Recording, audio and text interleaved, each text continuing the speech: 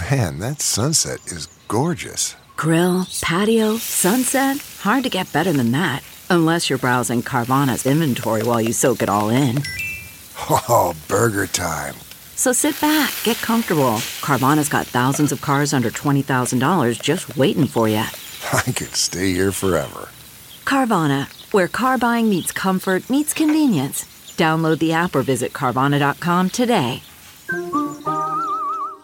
Good morning. I'm Margie Ellisor at Fox 2 with your St. Louis news, driven by Bomarito Automotive Group. Police used tear gas overnight to end a standoff in Chesterfield. The SWAT team was called in around 7:30 last night to negotiate with a man barricaded in a home. Officers were originally called for shots fired at that location. Police fired tear gas into the home around 1:45 this morning, and the man was taken into custody. Police say the man was upset over not receiving an inheritance check. Drivers heading into Illinois across the Poplar Street Bridge can expect delays this weekend. MoDOT will close 3 eastbound lanes on the bridge. It's to make repairs after a deadly tractor-trailer crash on the bridge October 21st. Also this weekend, IDOT is closing all lanes on southbound I-5564 at the 5570-64 interchange in East St. Louis. That's to set new bridge beams over the interstate for the approach to the Martin Luther King Bridge. The work starts tonight at 7. Those lanes, though, should reopen by 5 Monday morning. From the Fox 2 Weather Department, after a frosty start, sunshine and southwest breezes will ease temperatures up into the low 50s this afternoon under partly cloudy skies. Tonight will be cold and dry with a low in the middle 30s. The weekend looks great. Partly cloudy skies are forecast for Saturday with a high in the upper 40s, while Sunday will be partly cloudy and warmer